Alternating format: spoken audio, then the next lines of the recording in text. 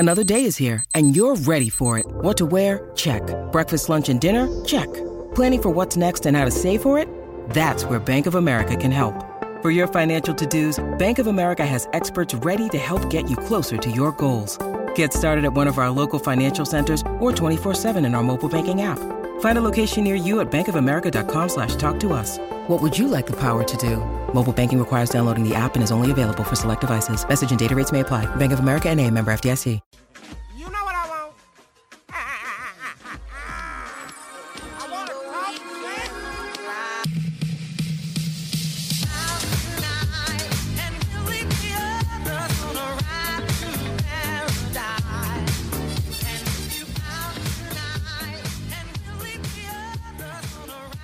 Hey, welcome to the weekly podcast. It's back a few days late, but I was preoccupied with a bunch of other stuff earlier this week.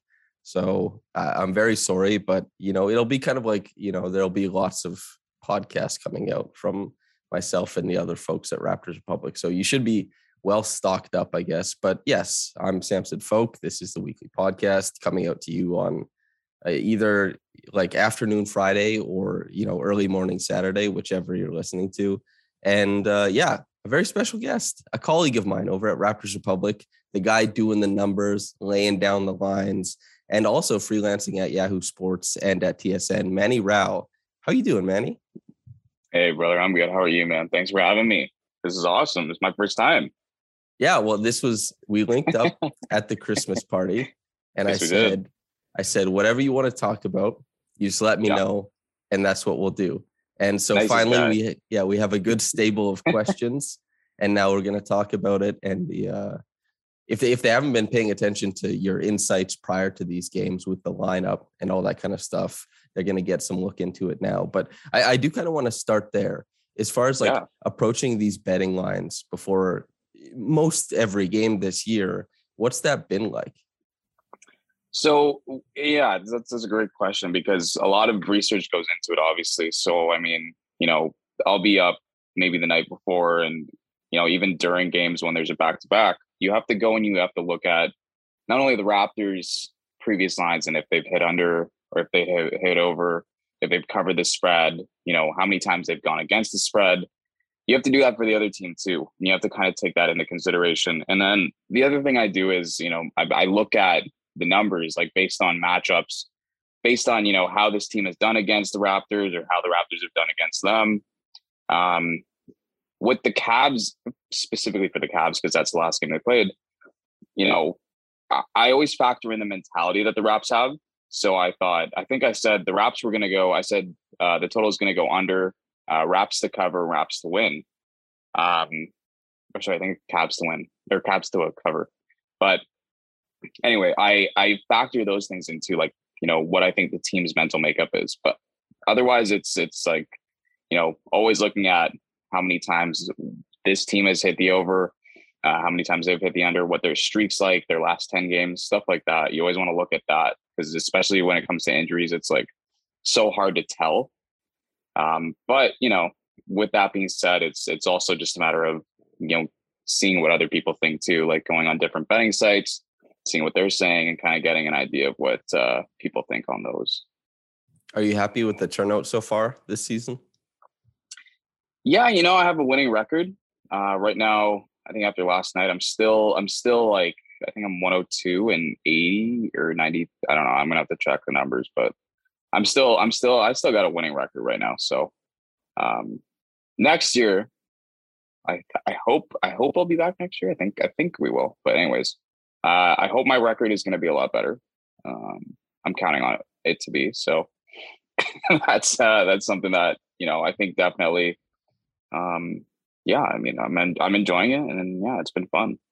It's really interesting. While I've been at Raptors Republic, we've never had anything like that. And especially since you've turned it into more than just like putting the lines down, but there's kind of like this whole approach of like infotainment behind it. It's a cool thing to be doing. So the fact that you're winning, dude, hell yeah, that's way better than the alternative. Yeah, absolutely. I agree. Thank you, brother. Now, another person we hope will be winning something rather than just the games that are currently ongoing. Scotty Barnes. And so this is one of the topics you wanted to discuss with me, and a good one to discuss that I haven't really talked about on the podcast yet this year. Well, not at length anyway. And that's Scotty Barnes's Rookie of the Year case, his candidacy for the most vaunted thing a rookie can get besides like an all-star or all NBA, which is rare enough in its own right. And he's in, I would say, steep competition with Evan Mobley and Cade Cunningham.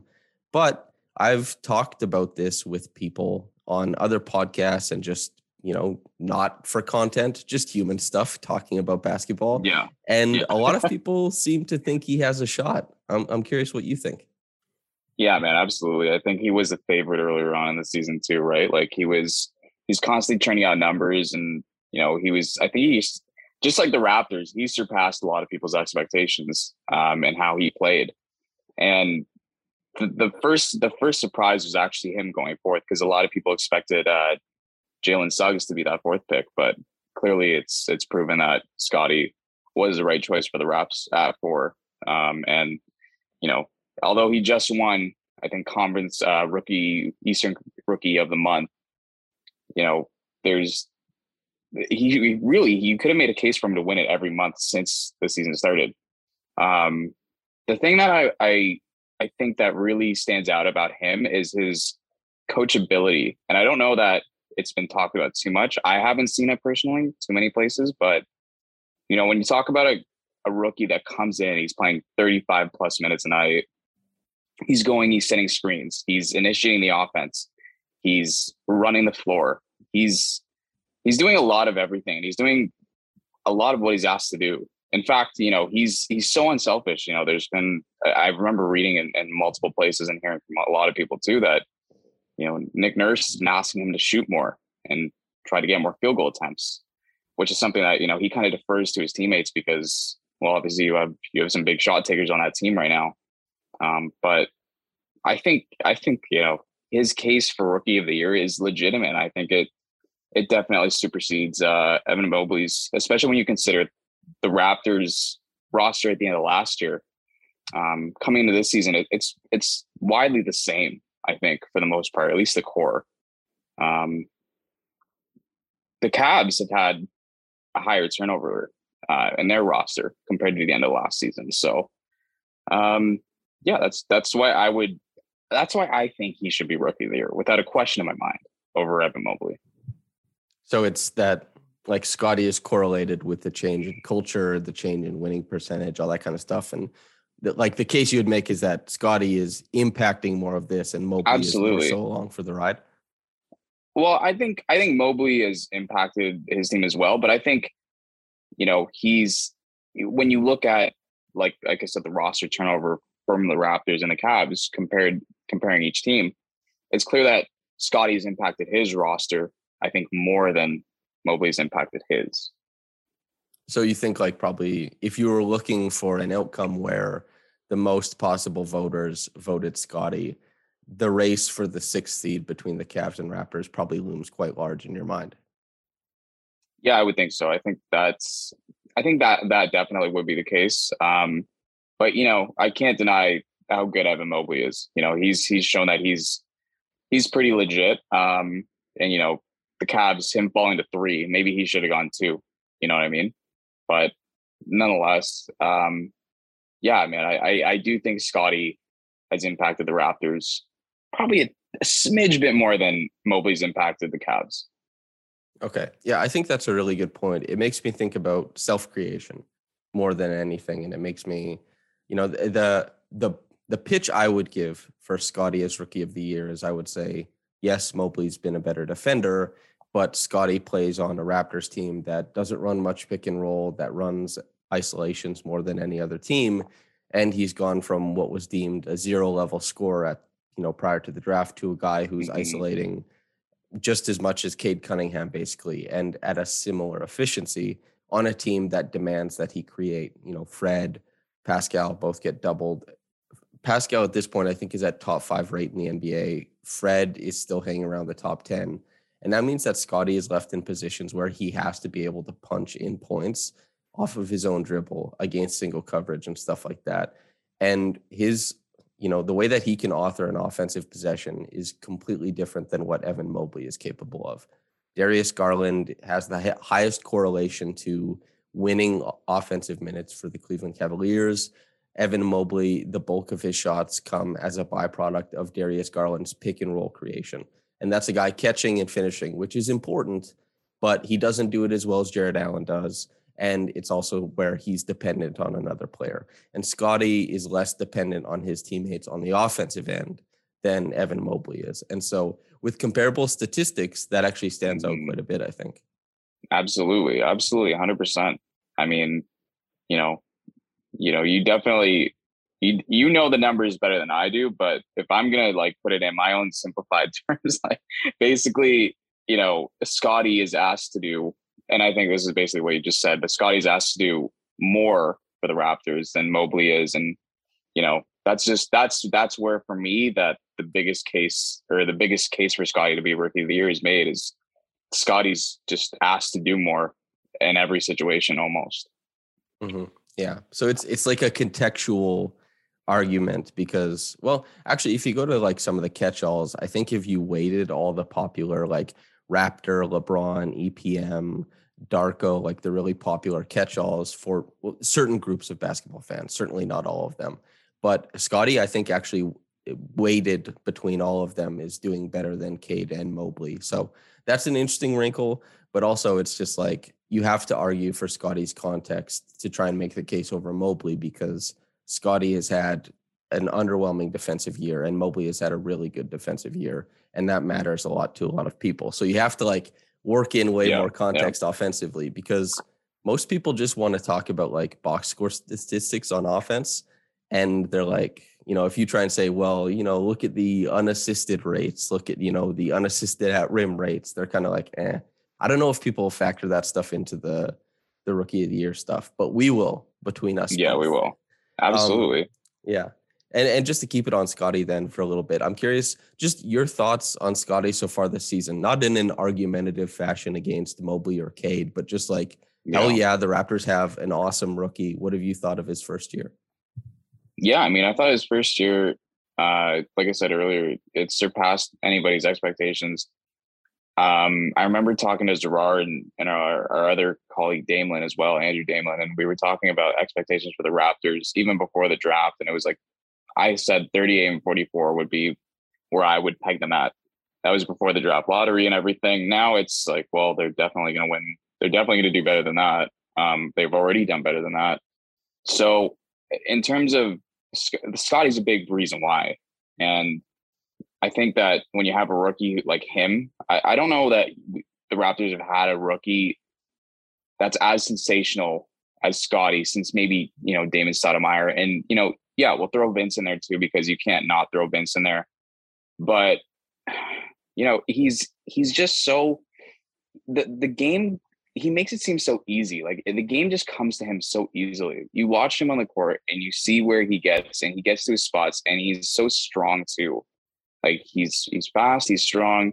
He's still a rookie, so he's not by any means, a finished product either. But, I just find that he's very, very good for what the expectation was. And I think a lot of people didn't know what to expect, but whatever they feel then and what they feel now, like they feel happier with the pick now and with him now.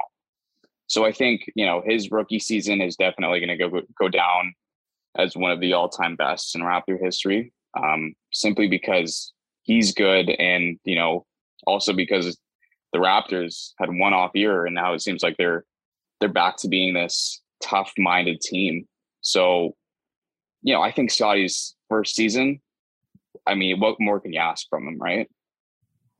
This actually makes me think of an interesting thing because obviously Scottie is having one of the best rookie seasons ever for a Raptor. It's comparable to Mighty Mouse and Vince. And you could probably quibble and work your way into saying it's better than both if you really wanted to, especially with Scottie. If you wanted to.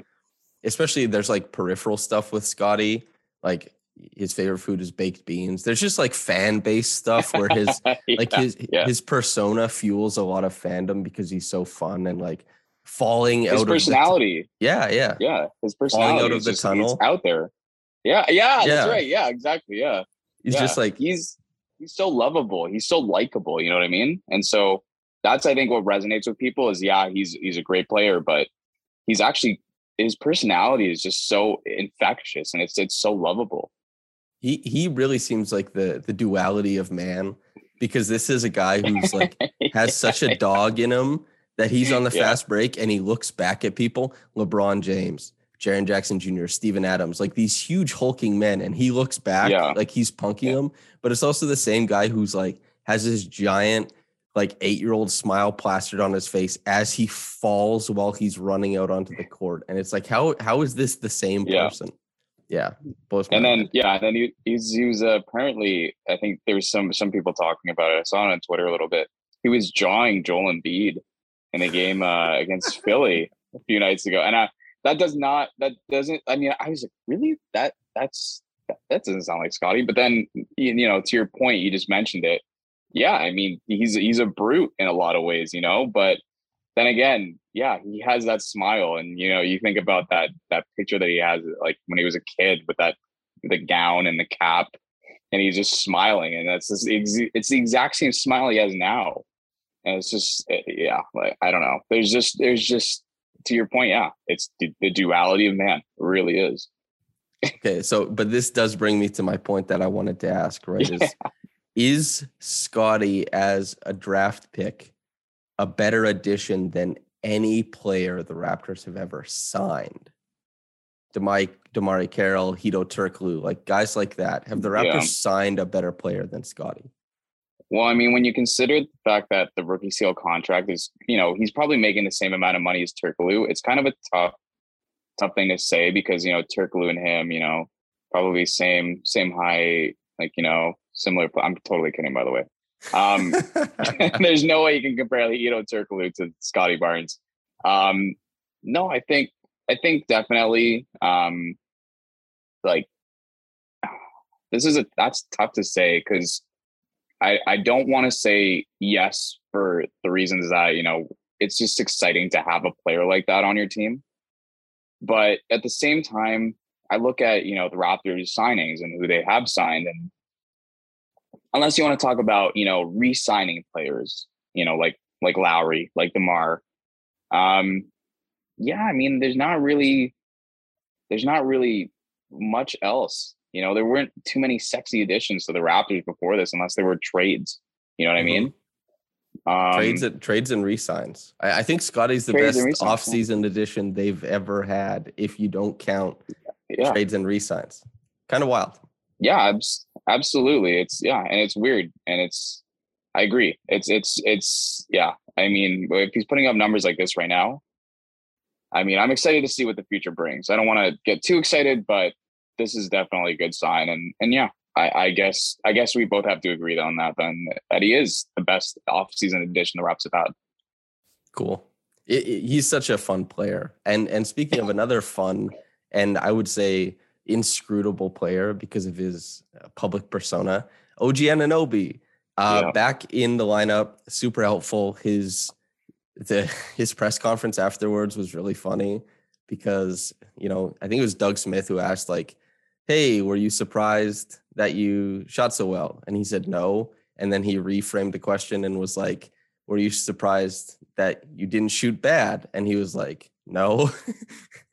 And then he was asked, you know, if his finger bothered him. And he was like, yeah, it was broken.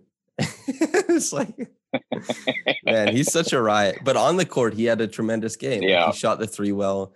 He helped space out for, like, when I was writing that piece that came out this morning about his return, and I was thinking about, okay, how did the Raptors do against the Cavs last time versus this time? And you look at the Cavs, well, the Raptors scored 18 points from the 3-point line on 25% shooting against against the Cavs last time. And OG just came in and kind of radically changed that by weaponizing more of Pascal Siakam's kickouts. Like, just being able to take on a guy in isolation, draw a second defender, and pass to a guy like OG instead of, you know, maybe it's Thad instead over this last run of games. Maybe it's Gary who's shooting like 28% from three or worse in this run too. OG just comes in and sticks that. The Raptors get to run an empty side dribble handoff with OG and Pascal, and then they draw the second defender as well. They pop out to OG for a three. OG rolls to the rim for free throws. OG cuts to the rim and makes a slick pass to Scotty for a layup. Like all this connective stuff offensively. It isn't him being a superstar. It's not even close. Mm-hmm. It's just like a damn good player enters the lineup and suddenly everything is easier.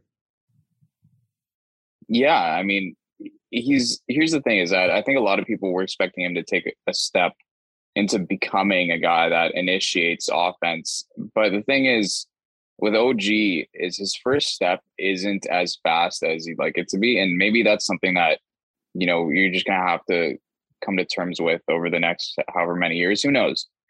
That's something that at least stands out to me. So when you talk about, you know, Pascal being able to take somebody on in isolation and then kick it out to like an open OG, I mean, isn't that a situation that you would want to have rather than not? Because to your point, maybe OG is better suited as a guy that you don't necessarily call plays for, a guy that, you know, is out there in the corner to kick it out to, or, you know, is out beyond the arc somewhere, just so that, you know, you can have him wide open while Pascal or Fred or Gary, you know, draws a defender when they're driving in. Who knows? I think that's kind of the role that I think OG should grow into. And I think that's kind of a role that, yeah, you know, he'll flourish in that if that's the case. Because he's great at shooting the three. And yeah, he's a great defender too. So, I mean, him taking that step to becoming like an ISO shot creator may not be realistic, and that's okay. I'm totally okay with that. If he's able to, you know, become a catch and shoot 3-and-D kind of guy that averages around 18 to 20 a game, I'll take it. Yeah. I think he's already there. Like that's the interesting aspect is that OG, I think he averaged like 19 or 20 in the second half of last year. And he was averaging prior to Pascal Siakam's return, you know, around like 20, 21 points per game. And a lot of it was, there's a lot of failed isolations in there. That's not his best play type for sure. But in trying to mine different ways to use him, they discovered the post. And while he does fail in the post sometimes, I think that he's a pretty good passer out of the post, a pretty good scorer out of the post. By the measurements, he scores more out of the post than anyone on the Raptors. And he has more assists out of the post than anybody on the Raptors. So, and like we think about certain games where he was helpful as a pick and roll ball handler, or where he did have a nice little pop off in isolation. That ceiling is a really nice thing to have when we consider like the playoffs. If Pascal and Fred get all this extra attention and Gary isn't able to create, having OG as a guy who's tried this stuff in a season where the Raptors are still largely successful, fall back on maybe something that did work or that at least has a chance of working, I think is really, really helpful, even if it means that he isn't growing into a superstar.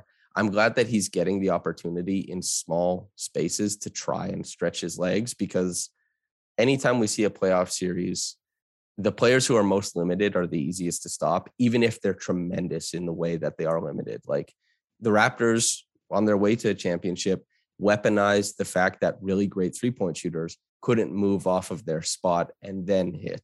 And that's kind of changed the complexion of three-point shooting in the NBA, is how the Raptors and how the Bucks started defending it was move guys off their spot, make them reset, and then just make them move around with the ball. They're not a shooter anymore. Make them a basketball player who has to put it on the ground. And OG is a guy who has like a drop dribble to make a three into open space. He is pretty good at transporting himself to the rim, and he is a good finisher at the rim. He cuts well. You know, there's a lot of ways that he's just super valuable that, as you're saying, the superstar upside, whether it's there or not, there's just immense value in all the things that he's already doing. So yeah, you're 100% correct. Yeah, I think that's without question. I'm glad we agree on that, because yeah, I still love OG. I still think he's got immense potential, but maybe this is his best role, and that's totally fine. Yeah, he certainly does have immense potential, because he's one of the strongest players in the league. he's really, really great. Like the long steps on drives means that it's really tough for players to keep up with him after that first step that you talked about. Is like he picks up the dribble. He might actually get to the rim before people. He has length to finish there and that kind of stuff. But even if that doesn't come, this is a guy who's like hitting threes, playing all NBA defense, can screen, can pop into space, is one of the best cutters in his conference. And it's just like, he fits on every team, not just like this year, but of the past like 10 years. He can just go be on any squad and start a game or something like that. The Mavericks who won the chip, he could just go be on that squad. The Heat that won the chip, he could be on that squad. Warriors, Caps, whatever, right? So yeah, that's absolutely, it's really cool to see. Is there and he's strong. He's strong as anything, man. Like he's really, when he's driving or when he's like, he may be slow, but the thing is, in that like slowness, you see how strong he is because he's still able to bring his arms all the way up or get a shot off if he's right underneath the basket or something. It's just, he is really strong. OG is actually, I think his strength sometimes is overlooked, to be honest with you. But I mean, yeah, I don't want to, I don't know. I think he's really strong. I think that adds to his value without question, right? He's definitely one of those guys who, if you're doing like the barbershop pound for pound conversation, I feel like he fits in pretty well. Like you're like, Steven Adams, strongest dude in the league, but pound for pound, OG Anunoby, he might be in it. Yeah. I guess the next thing we'll talk about is Pascal Siakam, but listener, not until you hear a message from our friends over at Jack Health. Okay, you want to get to the top of your game? Jack Health at www.jack.health is an online service for men's health that handles the doctor's appointment, the prescription, and the shipping, which, by the way, is free. All you need to do is stay home and relax. They've got stuff for sexual health, daily health, hair and skin, you name it. Order what you want, fill out some questions, and get it shipped straight to you. Skip having to lay out all your medical issues in the clinic waiting room and keep your private business private. Free shipping and easy prescriptions. Boost your game and do it all from the privacy of your own home at www.jack.health. Okay, Manny, now that we're fully, we've got all the information on how to help ourselves with sexual health, daily health, all that kind of stuff. Now we need to now we need to talk about how Pascal Siakam, not in a sexual way, but has just helped the Raptors this year. And this is something you want to talk about. So I just want to gauge your interest on this topic. Pascal Siakam this season, what's your thoughts? So actually, Samson, you wrote a piece about how, he's out for redemption this year. And this is it's really interesting because I was thinking about that maybe a couple nights ago when we got in touch, and I was just thinking like, not that I ever really thought you were wrong about it, but I was like, he's really right about that because Pascal is just, after a down season in Tampa, and I think a lot of people maybe overblow it a bit. I don't know if it was necessarily a down season. I think it was just so much going on. But he's fit in so seamlessly, and it's really interesting because when he signed the max contract a couple of years back, the expectation was that he was going to become a superstar player, but he's shown that he doesn't even need to be that. And in fact, it's better if he's not, because he's still, in my opinion, probably the most important player to the Raptors, because the offense flows through him. And a lot of the times, I guess in some scenarios, he's actually become the defensive anchor for the Raptors that, Marc Gasol and Serge Ibaka were in, 2018 to 2020. But the thing that stands out to me the most too is that when you consider, his role, it's actually kind of reminiscent to the way Chris Bosh played in Miami in a lot of ways, because the offense flowed through Bosh in Miami. And, his role was definitely reduced greatly because he had two, greats that he was paired up with in Dwayne Wade and LeBron James. Pascal doesn't have two all-time greats right now, but at the same time, I mean, he's his role is much greater, but it's also like it's much greater than Bosch's, but it's like it's very similar to Bosch's role in Miami because the offense flows through him, because he's, he's sticking around in usually the high post area. Sometimes he's lurking out on the three. I just find that, he's become such a great playmaker because of that. And, he's fully adapted to whatever the system really needs of him, whether it's to score, whether it's to rebound, whether it's to assist. I'm interested in getting your take on just exactly how he's impacted and how he's kind of adapted to that role. Yeah, I think you hit on a very essential storyline for Pascal's season and his growth and the Raptors' success. And it's that where the Raptors fell short, Pascal just decided to be what they were missing. And that isn't, as you said, like superstar versus what he is currently. And just, maybe it's like a superstar is anybody who's great at basketball, but the optics of what we think a superstar is this offensive engine and shot maker, which he is, but it's also, they don't really, bend to the whims of the offense. They go and do what they want. And Pascal has started to succeed in all the places where the Raptors don't. And that by doing that, he has become the most important player on the team. And that extends to both sides of the floor. Like, there are so many soft spots because of the Raptors' limitations that teams are willing to give up to the Raptors. And what Pascal has done is he has weaponized those soft spots. He's become, I wrote this in the piece where I use like Pascal Siakam for all NBA, is that this is his first season where he's taking more short mid-range shots than shots at the rim. He actually takes more shots from the short mid-range than anywhere else on the floor. And that's because that's what teams afford the Raptors. Teams, the way they gear up against the Raptors, that's the soft spot on the floor. And Pascal loves to get to the rim. If he can get there, he will. But in some games, we talked about the Cleveland game earlier, the one on, I guess, March 6th, I remember. It's the Raptors only scored, they only hit 6 threes. What is Pascal to do if his teammates don't hit threes and if the teams play pack line defense and they just won't let him get to the rim? You have to take what's available. And that's something that wasn't always part of his game. In 2018-19, where he was one of the most efficient scorers in the league, he's always in single coverage. He's getting to cut. He's getting to run out on the break. In 2019-20, he's still in single coverage, but he's hitting more pull-up threes and stuff like that. But he still has Kyle Lowry running the offense. It's not Pascal running the offense. Pascal is the highest scorer. Pascal is making things happen, of course, but he's playing much different than he is now.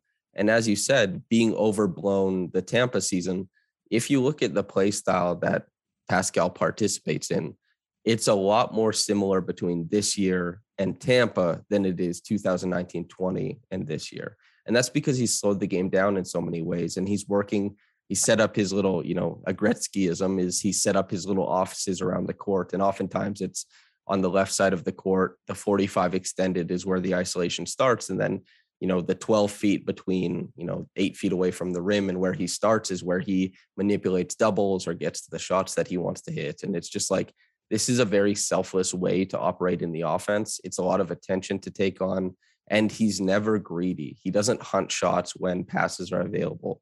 And then defensively too, Gary Trent Jr. Is Gary, Chris Boucher, Scotty, those guys gamble, man.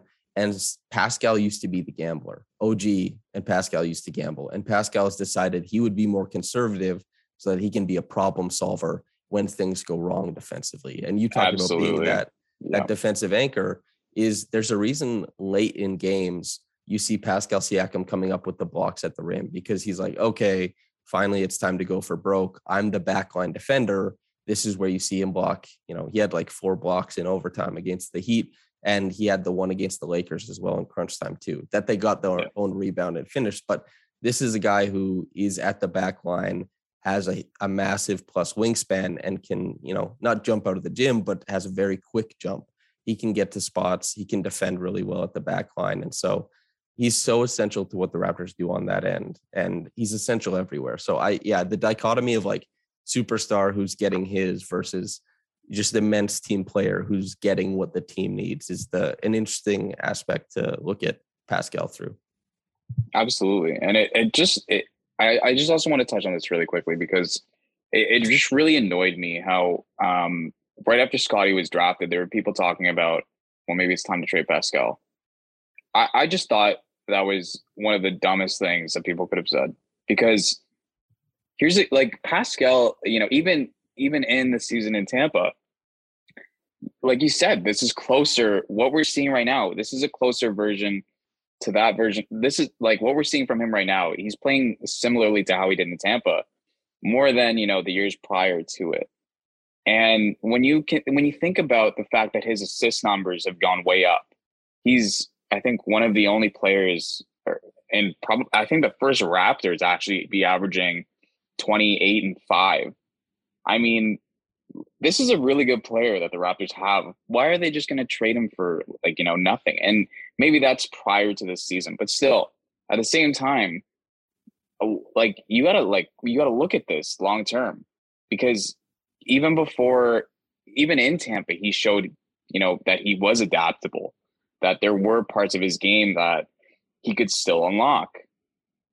And now it's just so much more clear, and now it's just so much. It just feels good to know that he's enjoying playing the game again, and he's just doing it at such a high level. He might not be the guy that's going to take the last shot or going to hoist up 20 to 25 field goal attempts a game, but he's definitely going to contribute to about 30 of them, whether it's assisting, whether it's the hockey assist, whether it's scoring himself. Like, he's going to be constructive to your team. He's not going to be deconstructive for his own sake. So that's something that I really thought, I just didn't like it. I didn't like it at all. Like, I wouldn't trade Pascal just because the team drafted Scotty. Pair the both of them together and see what kind of dangerous pick and roll situations they can provide other teams for. You know what I mean? Or they at least can provide for the Raptors. Like, that's other teams' problems. So, I mean, that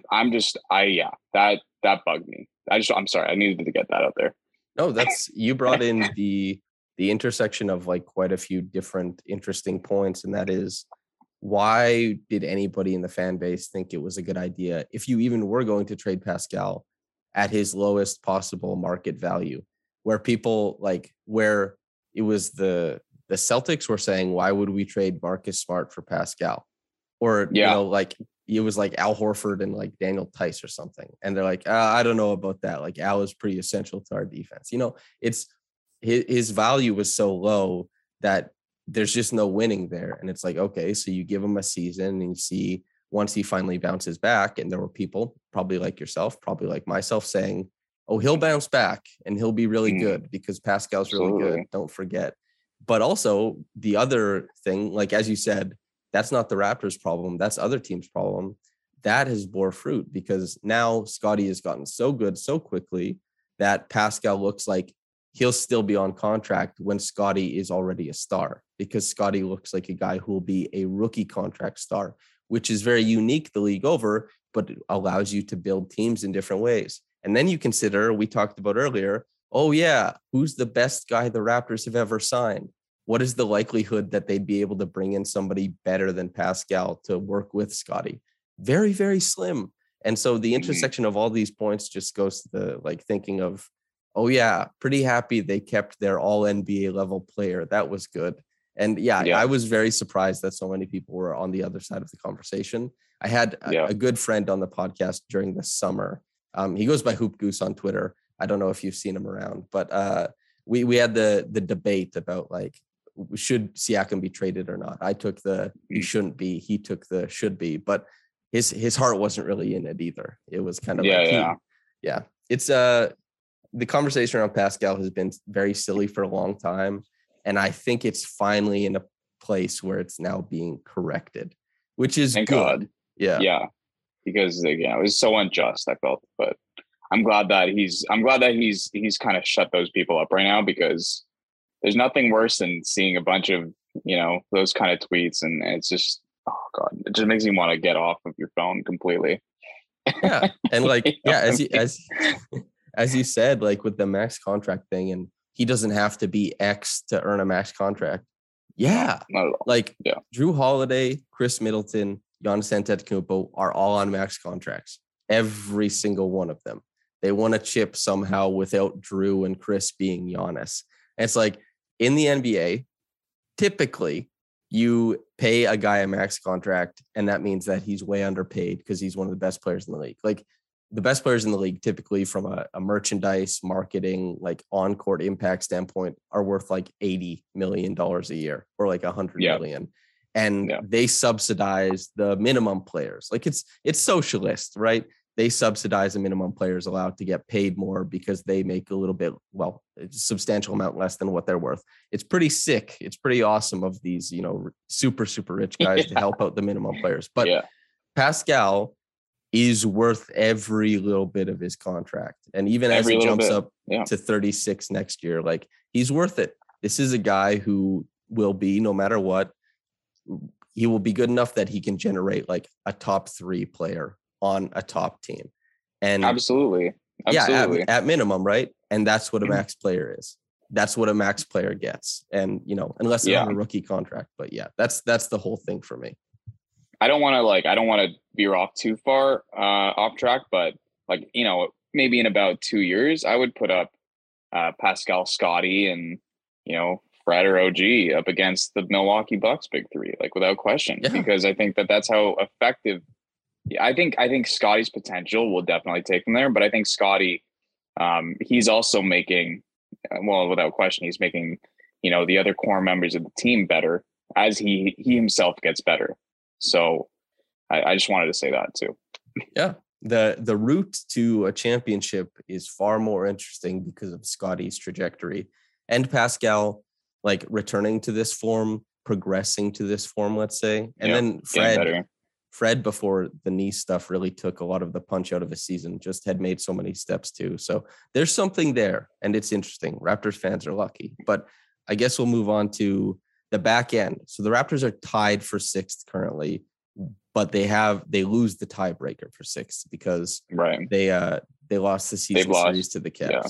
And even if it extended past that, I don't know what the in-conference record is relative to those guys. But either way, they're not in the 6th seed currently.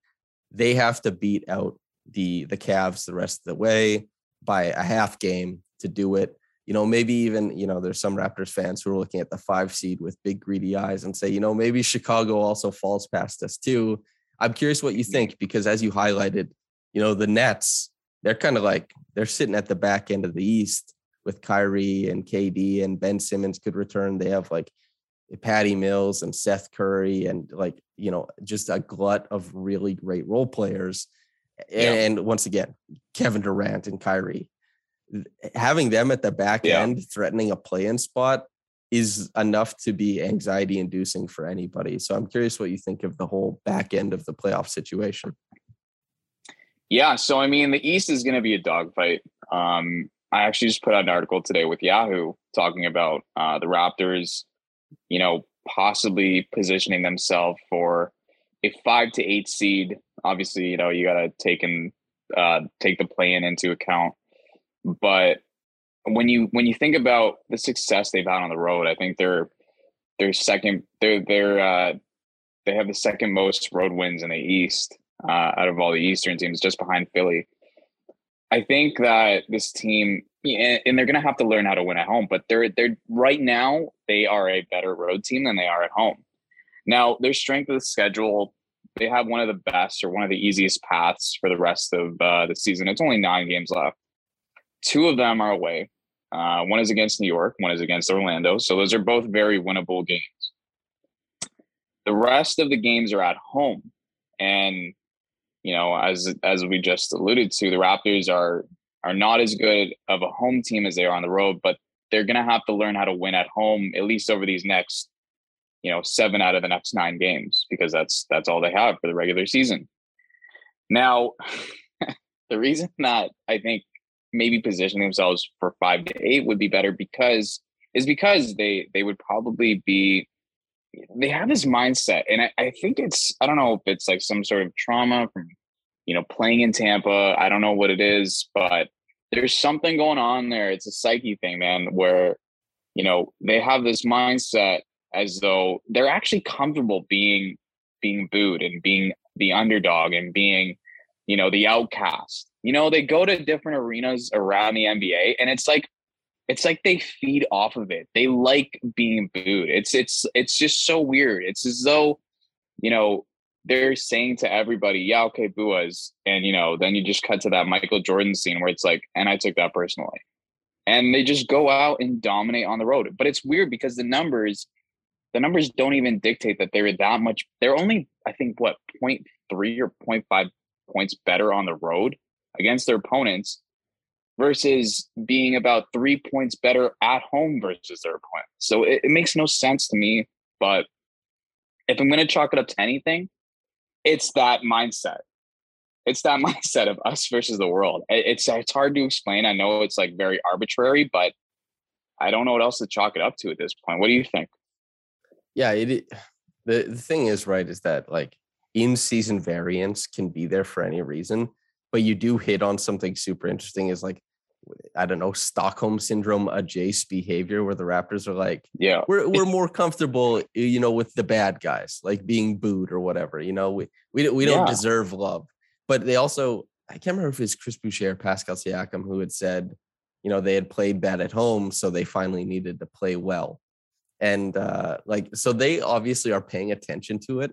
Like players are always paying attention to peripheral numbers. Not every player does. Like, does Anthony Edwards on the Wolves care about like home versus away? I doubt it. Like, he just doesn't move that way. But there's a lot of idiosyncratic players in the NBA who look at every number they can. They want to understand like where everything gets boiled into, and then like the catch-alls and the analytics, and you know, like they might even look at, you know, where they shoot on certain spots on the floor in certain arenas and stuff like that. But the Raptors, as a catch-all, being a better road team, I always really struggle with doing the like, you know, do they have the dog in them? Do they have the whatever? Because, you know, that's like shock jock radio. But on the one hand, the players do it too. And you're like, okay, so like it's wrong until it isn't. And like the Raptors openly commenting about being better on the road means that it isn't wrong. And so it's like, it's the laziest analysis until it's true. And then once it's true, you like smash it and you say, yeah, these guys hammer it in. Yeah. Yeah. And so, I don't really know, like from an analysis standpoint, what is my fix? What is my take is like daggum guys, you just like, you got to play better at home, I guess, you know? Yeah, exactly.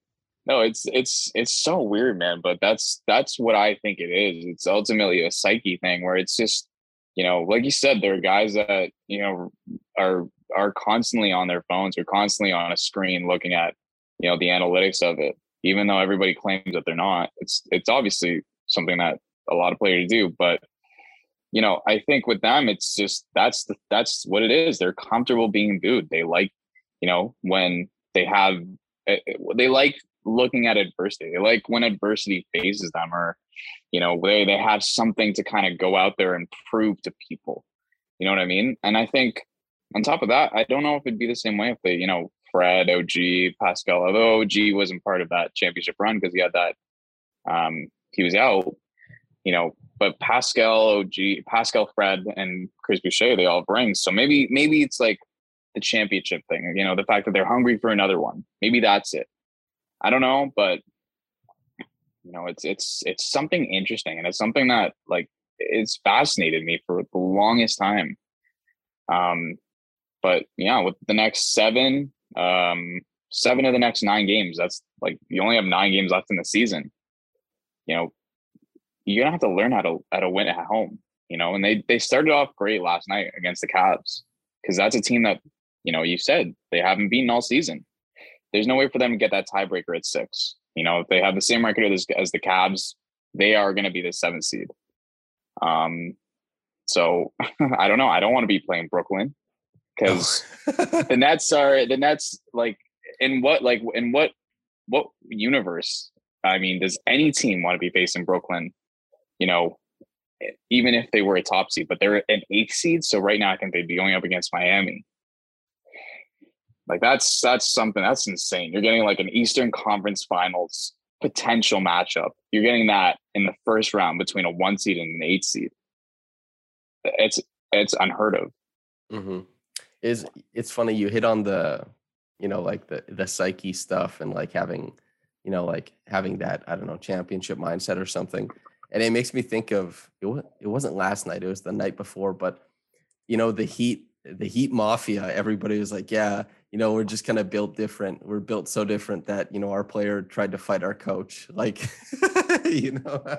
Yeah, let's rep that. Let's do that. That's yeah, I don't know. That's how hard you guys go. I don't think I need to be a part of that. I'm okay standing on this side of the border. Yeah, that's and also like there's maybe the big brain approach or the galaxy brain approach, let's say, where the Raptors are like, yeah, we're gonna be like a lower seed, so let's just get better at winning on the road. It's just like completely, you trick yourself into always giving the best thought. Like that's the optimistic thing.